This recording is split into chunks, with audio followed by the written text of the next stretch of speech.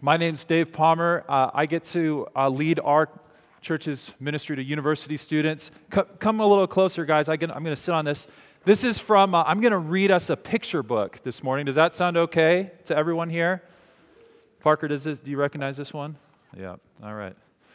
This story is called The Man Who Couldn't See. We'll wait till all of our friends are able to join us. Welcome, you guys. I think the pictures are pretty big, so I think we'll be pretty good up here. All right, it goes like this. Poor Bartimaeus, his eyes were sick. He couldn't see the sun. He couldn't see the trees. He couldn't see the houses. He couldn't see people, but Bartimaeus could hear. And one day, he heard lots of people walking, step, step, step. He heard lots of people talking, talk, talk, talk. What is happening? Asked Bartimaeus. What is happening? Why can he still talk? Well, some people can talk but not see, just like Bartimaeus. It's Jesus, somebody said. Jesus is coming down the road. We're all walking with him. It's Jesus, Bartimaeus said to himself. Jesus can make my eyes well. Jesus, he called, help me. Jesus, help me.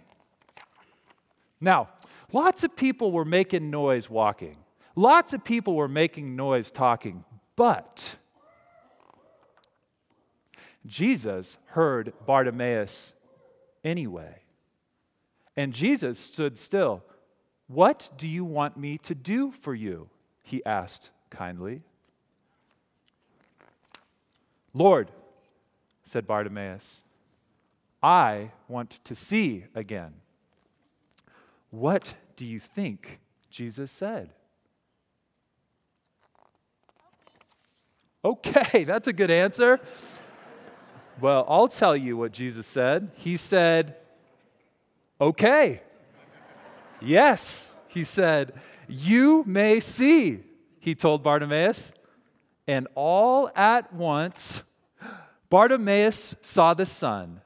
Bartimaeus saw the trees. Bartimaeus saw the houses. Bartimaeus saw the people. But best of all, Bartimaeus saw Jesus. And what do you think was on Jesus' face when Bartimaeus first saw him? Smile. I think he had a big smile too. Jesus, thank you that you love us. Thank you that you listen to us, that you hear our prayer, and that you desire for us to see in all ways, Lord. We pray these things in Jesus' name. Amen. All right, my friends, you can head back to your seat. Thanks for sharing a story with me this morning. Come on, Dad.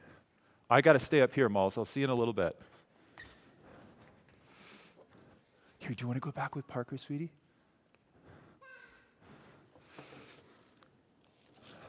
Carl, do you mind taking this back to my seat? Thank you.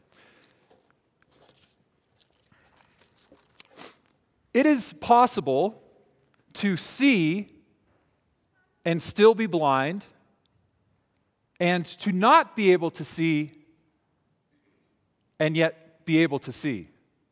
This is a paradox that we'll get to engage this morning. Leading up to this encounter with Jesus, we're doing this series we call Close Encounters with Jesus, where we're looking at key passages in the Gospels of Jesus, these historical accounts that eyewitnesses recorded about the life of Jesus. These accounts included many encounters with people coming and experiencing the person of Jesus in the flesh. And this morning's encounter comes from Mark 10. But leading up to this encounter that we'll look at this morning, Jesus has an interaction with James and John, a couple of very close disciples, followers of Jesus, men that literally left their vocation to walk after Rabbi Jesus as an itinerant teacher in the region of Galilee. These men followed him. They were his disciples. And so they were the ones that would have been most savvy to the teachings and the way of Jesus. That was their vocation, was to learn it. And these men in this encounter have a remarkable encounter with Jesus. It's remarkable because of how foolish it looks to us now, but how obvious perhaps it was at the time. And if you happen to remember that I preached before a while ago, I actually looked at this passage, and James and John come to Jesus, and they say, Jesus, because they're putting the pieces together, that Rabbi Jesus, their guy, is the winning horse when it comes to the Messiah race. And they have front row seats to the new administration of the true king of Israel. And when your friend is about to become president, you want to align yourself in a strategic way in the new administration, do you not? And so James and John come to Jesus and say, I hear there's 2 empty seats to your right and to your left. May we occupy them in the new kingdom. And Jesus, of course, teaches them, James, John, you're seeing things incorrectly. True greatness is not about lording over people. True greatness is to be a servant. I believe that I believe that Mark is setting the table for Jesus to teach his disciples something about seeing things correctly, about their own spiritual blindness and true spiritual vision. And that leads us up to Mark 10, this passage. And this is the NIV version, not the Bible story version. And I think the Bible story version is actually pretty good. The only correction is that Jesus' skin looks awfully a lot like mine and not like a Middle Eastern man. But other than that, it's pretty fantastic. Okay, so here we go. This is Mark 10.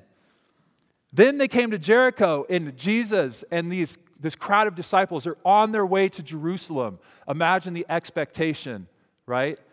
What's going to happen when they get there? But here they are on their way to Jericho. This is a very important journey.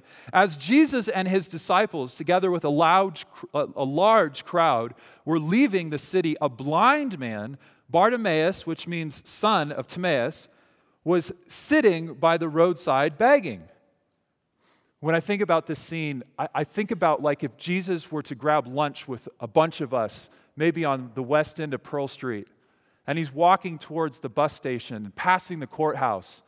And one of what seems like a local resident who lives in front of the courthouse starts shouting, Jesus!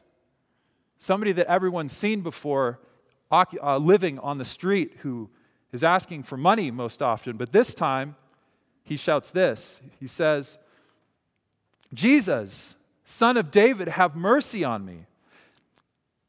Many rebuked him and told him to be quiet, but he shouted all the more, Son of David, have mercy on me. Jesus stopped and said, call him. So they called the blind man. Cheer up, on your feet, he's calling you. Throwing his cloak aside, he jumped to his feet and came to Jesus. And Jesus asked Bartimaeus the exact same question that he asked James and John when they approached him for a favor.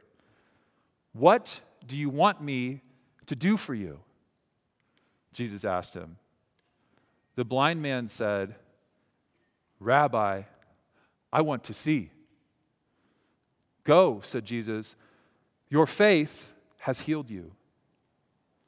Immediately, he received his sight and followed Jesus along the road. This is the word of the Lord. Thanks be to God.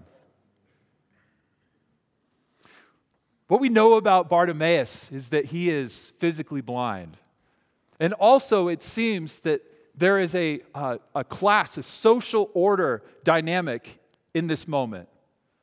Bartimaeus is somebody that can't see, and that the people that can see don't see. He's just a fixture of the streets, someone who asks for money. Perhaps in many people's worldview, cursed because of sin, which is why he might be blind. Somebody to pass along the way, somebody to navigate around on your way out of town for an important journey. But Jesus hears and sees Bartimaeus in a way that nobody else does. What do you want me to do for you? Is the question that Jesus asked Bartimaeus.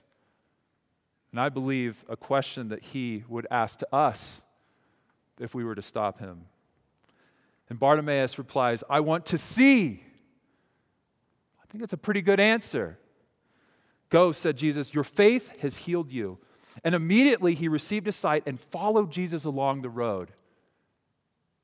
Bartimaeus now sees this whole world he's never seen before. He sees Jesus and he's choosing to be a disciple of Jesus. I believe that we are meant to see the difference between the spiritually blind disciples and probably us. And by probably, I mean and us. And the once physically blind beggar who is now on the road to true spiritual vision. Jesus is always more than his miracles. And he points this out several times. Like, you keep on coming to me for free food. I'm more than just like a food distribution program. I am the bread of life. Right? I am the true shepherd. So Jesus heals to reveal the power of the kingdom in his own power as the Son of God. But he always does it to point to something more important. And in this instance, he is doing so profoundly. Our vision, Jesus is concerned about our vision. Our vision creates a picture of what we call reality that shapes the way we relate to everything and how we behave. Our vision, our physical vision does this, creates a picture of reality. And with it, we use it to navigate the world that we see and determines the way that we behave. Does that make sense? From a conceptual. So I'm seeing right now, and I can see that there's a step in front of me, which informs me that if I take 2 steps forward, my lower back is going to go out when I come down. So I'm not going to do that, right? Our vision helps us paint a picture of reality. But our vision is painted, there's more than just physical vision, isn't there? There's more to see than just with our eyes. And the amazing thing about humanness, our consciousness, is we have emotional vision, relational and spiritual vision. We make sense of the world more than just like reptiles do and flies. This is really cool. And so the way we construct reality, our vision is essential. It's essential. One might argue it's the most essential filter for our consciousness, the way we navigate the world. In fact, Jesus says this in Matthew 6. He says, the eye is the lamp of the body.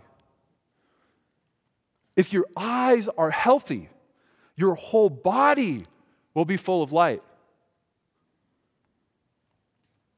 But if your eyes are unhealthy, your whole body will be full of darkness.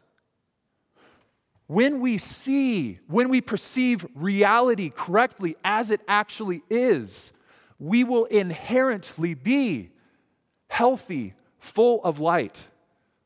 When we don't see things as they really are, when we have a construed vision or version of reality, our body will be full of darkness, Jesus says.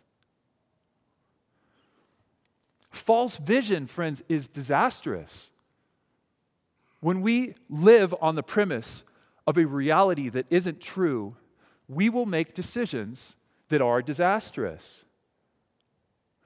We can think of small examples, but a big example that's profoundly shaping our world right now is the war in Ukraine, which, as best as I can tell, a war of at least one man with lots of power who believes that the administration of Ukraine is run by neo-Nazis.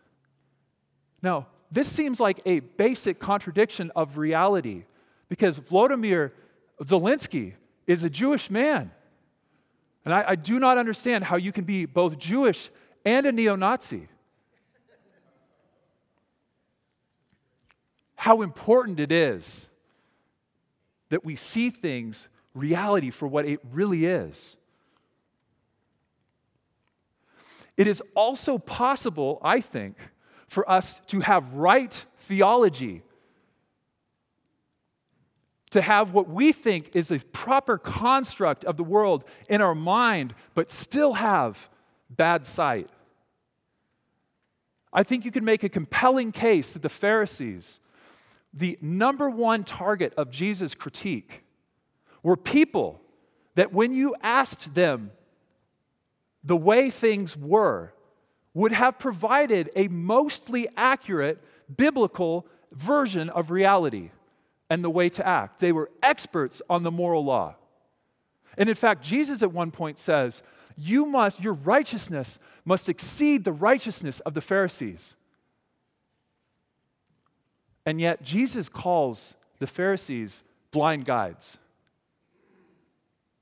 So it is not enough for us to say, I have good theology. I have good biblical knowledge. I understand the Word of God. And so therefore, I am a righteous person. Those that could say that the most profoundly in the first century, Jesus called blind guides. The health or accuracy of our vision affects our entire person. So, here's the big question for us this morning. How do we see with true vision? I believe that Bartimaeus shows us first the posture of how to come to true vision, and then Paul teaches us how to continue in it in Galatians 5. So, let's take a look at Bartimaeus. Bartimaeus, I believe, we are meant to see as the hero in this story. He's a guy that most of us would have considered a zero before, but in the way that he calls out to Jesus, which I can empathize with that. When you're desperate, you're desperate, and also is commended for his faith, he's a hero. Bartimaeus calls Jesus this, Son of David, Messiah. Bartimaeus correctly identifies Jesus as the Savior, the only one that can do something about the problem at hand. A lesson for us. He says, have mercy on me. So Bartimaeus comes to Jesus, first properly recognizing his lordship, and then coming to him with a spirit of humility. Interestingly, I think his humility is profoundly enlarged compared to the humility of the people who are supposed to be his disciples around him. Have mercy on me. I don't know how often you use that word mercy in your prayers, but the times that I've used that word mercy have been the times where I have felt like there was a situation that was complete desperation and I knew no path forward except a miraculous work of the Lord. Mercy. Have mercy on me, Son of David, calls Bartimaeus. And then he says, and in our translation, it just is translated rabbi, but he uses this Hebrew word, Rabboni, I think is how you pronounce it. It's a dead language, so you can't technically pronounce ancient Hebrew incorrectly because no one really knows how to pronounce it. So the next time your preacher says, this is how you say it in Hebrew, you can just be like, you don't know, all right? I don't know, is what I'm trying to say. But anyway, all to say, this special word for rabbi is a word that is almost exclusively used in the Jewish scriptures in direction to God himself. Not just human rabbi, the guy that knows the Bible really well, but the one rabbi, the one who is the source of wisdom and truth itself. It's a word that Jews would have used in prayer towards God. And here, Bartimaeus is using it to direct towards Jesus, saying, you're not just a rabbi, you're the rabbi. And so here we see Bartimaeus, the posture of Bartimaeus is this. He's saying, merciful God, who is Savior and wisdom, I need you to see. This is the posture that we must take if we're going to have true spiritual vision, I believe. Merciful God, who is Savior and wisdom, I need you to see. True vision does not originate from the created. Now, this is a bit of an existential jump here. If you are a spiritual skeptic, I think this is probably perhaps one of the harder jumps towards faith. If I would postulate this, if there is a God who created all things, then truth is something that is transcendent, that is definitive of God himself, rather than something that is self-created from within. We live in a moment in culture, in time, where truth is understood to be something that is created from within.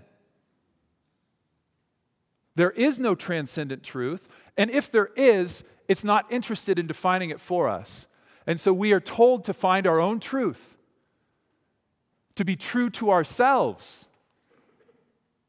That the best we can do is to create our own personal construct of the world in order to understand the way things work and for self-fulfillment. And this might be the hardest jump. Because the gospel, Jesus says that truth is not something that is from within, but it's something that's transcendent from without that can come within and guide you.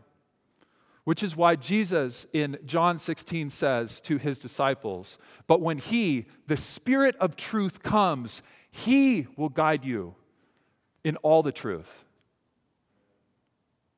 And so we need to ask ourselves this question, do we believe this part? Is there truth that can guide you in the way of life? And if so, is it something that is already within you because of what you manufacture yourself? Or is it something that is transcendent, that is given to us by the one who is truth? And Jesus is making the case that this truth is transcendent, but is for you too. And we celebrate on Pentecost, right? This transcendent truth that hasn't stayed far away from us, but has made it home in us. Well, that's a different sermon, but very exciting. Okay. We understand perhaps the posture. It's humility. I do not have the truth myself. Savior, wisdom, come, help me to see.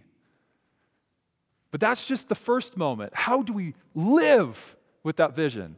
And that, I think, is the hard question of discipleship. And this is how Paul takes it up in Galatians 5. He says, so I say, walk by the Spirit, and you will not gratify the desires of the flesh. Maybe another way of saying, understanding truth from within. Paul would say, that's just your flesh. For the flesh desires what is contrary to the Spirit, and the Spirit what is contrary to the flesh. They are in conflict with each other, so that you are not to do whatever you want, but you are led by the Spirit, and you are not under the law.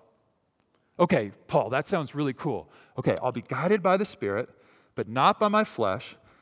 Okay, now, when do I know that it's the Spirit and not the flesh and not the Spirit? So, Paul, this would be great if you could give us all a really succinct 5-step guidebook on how to walk in the Spirit moment by moment.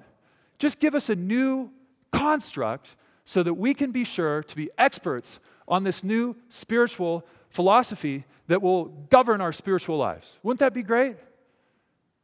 But Paul doesn't do that. Instead, Paul connects back to the teachings of Jesus, where Jesus says, you will know something by the fruit that it bears. You will know a tree by what sort of fruit it bears in season. And so instead of giving us a guidebook, which I think Paul knows, he's talking to a bunch of legalistic Christians. That's the whole premise of Galatians. They want to just obey the law. They're white-knuckling around rules. And Paul says, y'all don't need a bunch of rules. You need to understand and be wise to what bears what fruit. And so he offers us lists of these fruit. And so the first bucket of fruit, let's put that up. The first group, he offers these. Fornication. He says, the fruit of the flesh is obvious. I love that. It's kind of like, is it obvious, Paul? Okay, this feels really obvious to me. Fornication, impurity, licentiousness, idolatry, sorcery. I mean, he includes sorcery. That's pretty epic. Drunkenness, carousing. And we're all looking at that list and thinking, well, my life, pretty good. I'm probably walking by the Spirit based on that. And then he comes to group 2. Now buckle up. And then he says, these are the fruits of the flesh as well. Well, he doesn't say it quite like that, but I'm separating it so we can really highlight this. Strife, jealousy, anger, quarrels, dissensions, factions, and envy. Those are the things that people whose eyes are not visioned by the Spirit produce in their life. Strife, jealousy, anger, quarrels, dissensions, factions, envy. And what's wonderful is there's no sort of like justifying those things. Like, well, of course I have a broken relationship with my sibling. They're wrong. Of course I'm angry. There's an injustice in the world and I must perpetually be angry. Of course I undermine the leadership of the community that I'm in because I'm right and they're wrong. There's no like massaging it. This is the fruit of the flesh. This is what we create in the world, in ourselves and out of ourselves when our vision is not true spiritual vision. And then he offers this. He says, but the fruits of the Spirit, those who walk by the Spirit, who see the same things that I see are this: love, joy, peace, patience, kindness, generosity, faithfulness, gentleness, self-control. Friends, the fruits of the Spirit are not new moral aspirations or right theology for us to master. It's tempting for us to want to like say, okay, let's start dissecting these things and say, what is this and how do I live it? Which, I mean, these are virtues to live by, but that's not the point of Paul's lesson. Paul, I believe, wants us to see this. What are the things that you are producing? And this is going to require something called introspection, not knowledge. A self-awareness of who we are, what boils in our hearts and our minds, what motivates us to respond to the things and the people around us, and what do those things create?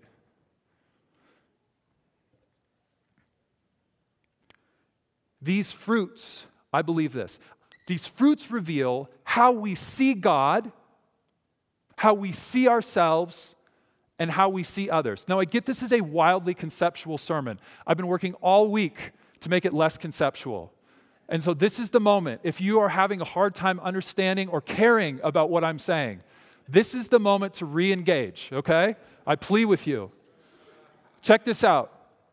When our vision is guided by jealousy, our mind might see something like this: God has done a poor job of providing me the things that I need. God's kind of stingy, which really makes me upset because that other person has the thing that I need. See how that is shaped, how our vision of who God is, who we are, entitled, and who somebody else is. They have it and I don't. Creates something called jealousy. But if we see through the lens of generosity, and we see that God, and we believe that God is a God of abundance, and a God who will and promises to give us everything we need of the things that really matter when we need them, then we are people who can be generous with the things we have and the things we don't have. The way we see God, the way we see ourselves, the way we see others. Dissensions. Perhaps we believe that God would rather have me retain my righteousness than to maintain these relationships.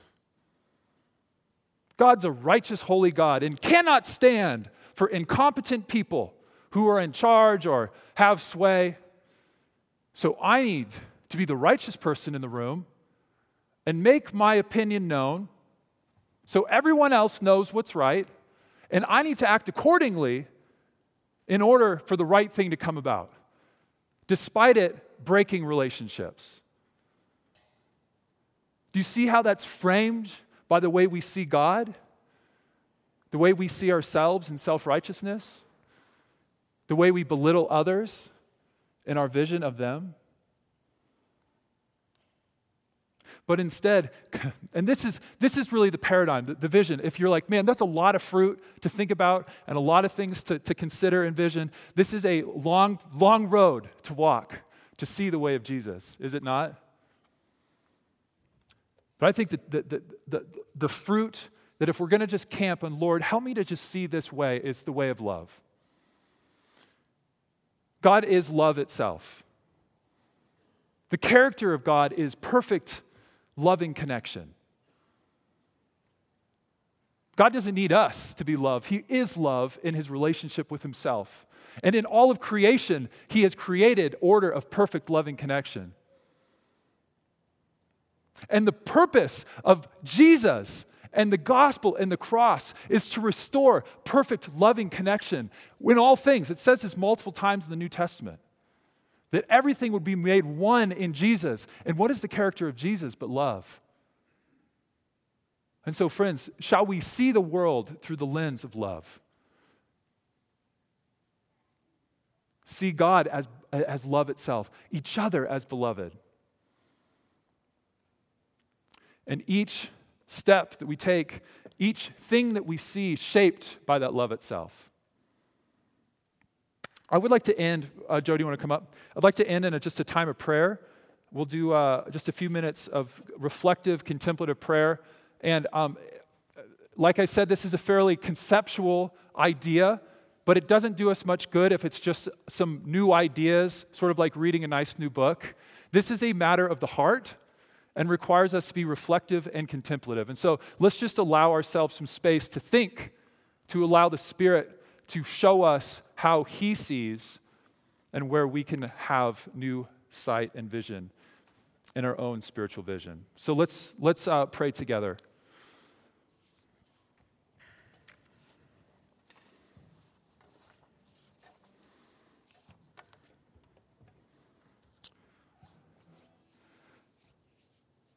So God, we ask that we could come to you this morning in the same posture that Bartimaeus came to you, Lord.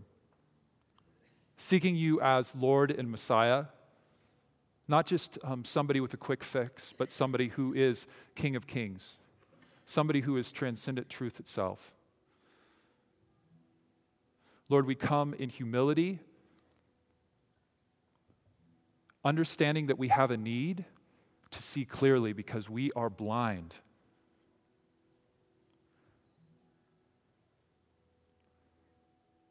Lord, when we read especially that second group of fruits of the flesh, there were things that popped out to us. Perhaps it was anger. Perhaps it was strife or dissension.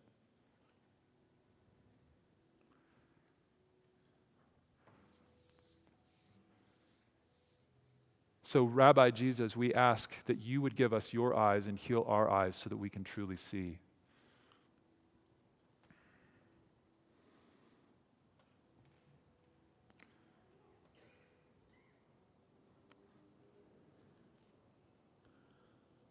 Lord, first, would you allow us to see you for who you truly are?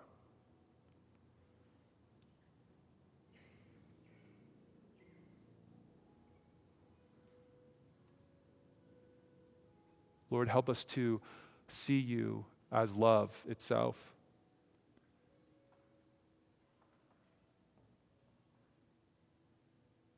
Lord, all of you moves in the same direction in unity.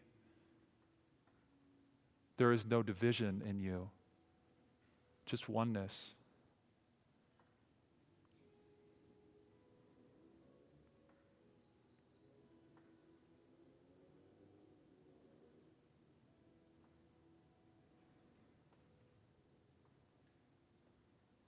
Lord, help us to see with your eyes, your spiritual eyes, ourselves.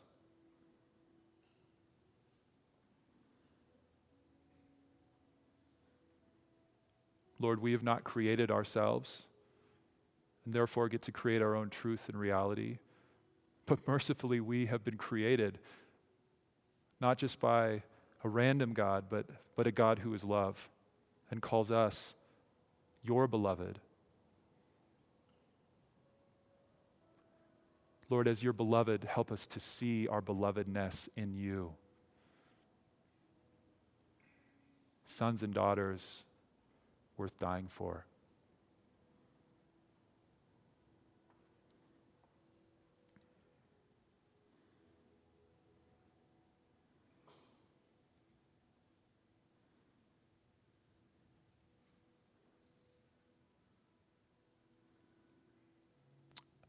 And finally, Lord, help us to see our brothers and sisters, even sitting next to us in this room this morning, with your eyes. Lord, they too are the object of your unending love and affection.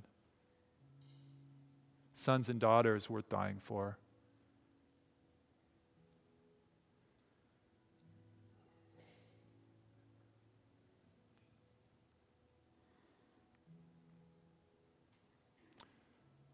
Lord, help us to see one another with your vision.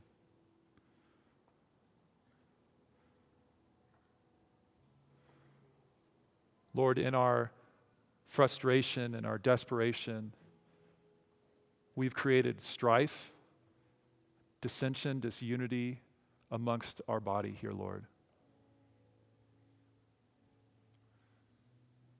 Lord, have mercy. Give us your eyes to see one another the way that you see us, which will bring us into perfect unity by your Spirit, which is one.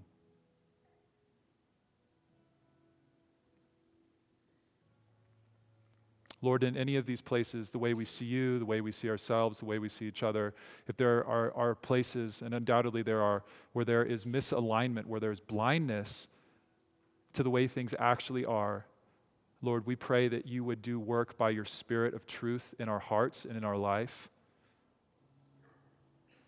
so that we could see the world as it really is and live as your disciple, live as Jesus. Lord, we thank you for the Spirit of truth that you've given us, that we don't have to walk alone or in our own darkness, but we submit to its wisdom. So, Lord, help us see as your children. We pray these things in Jesus' name. Amen.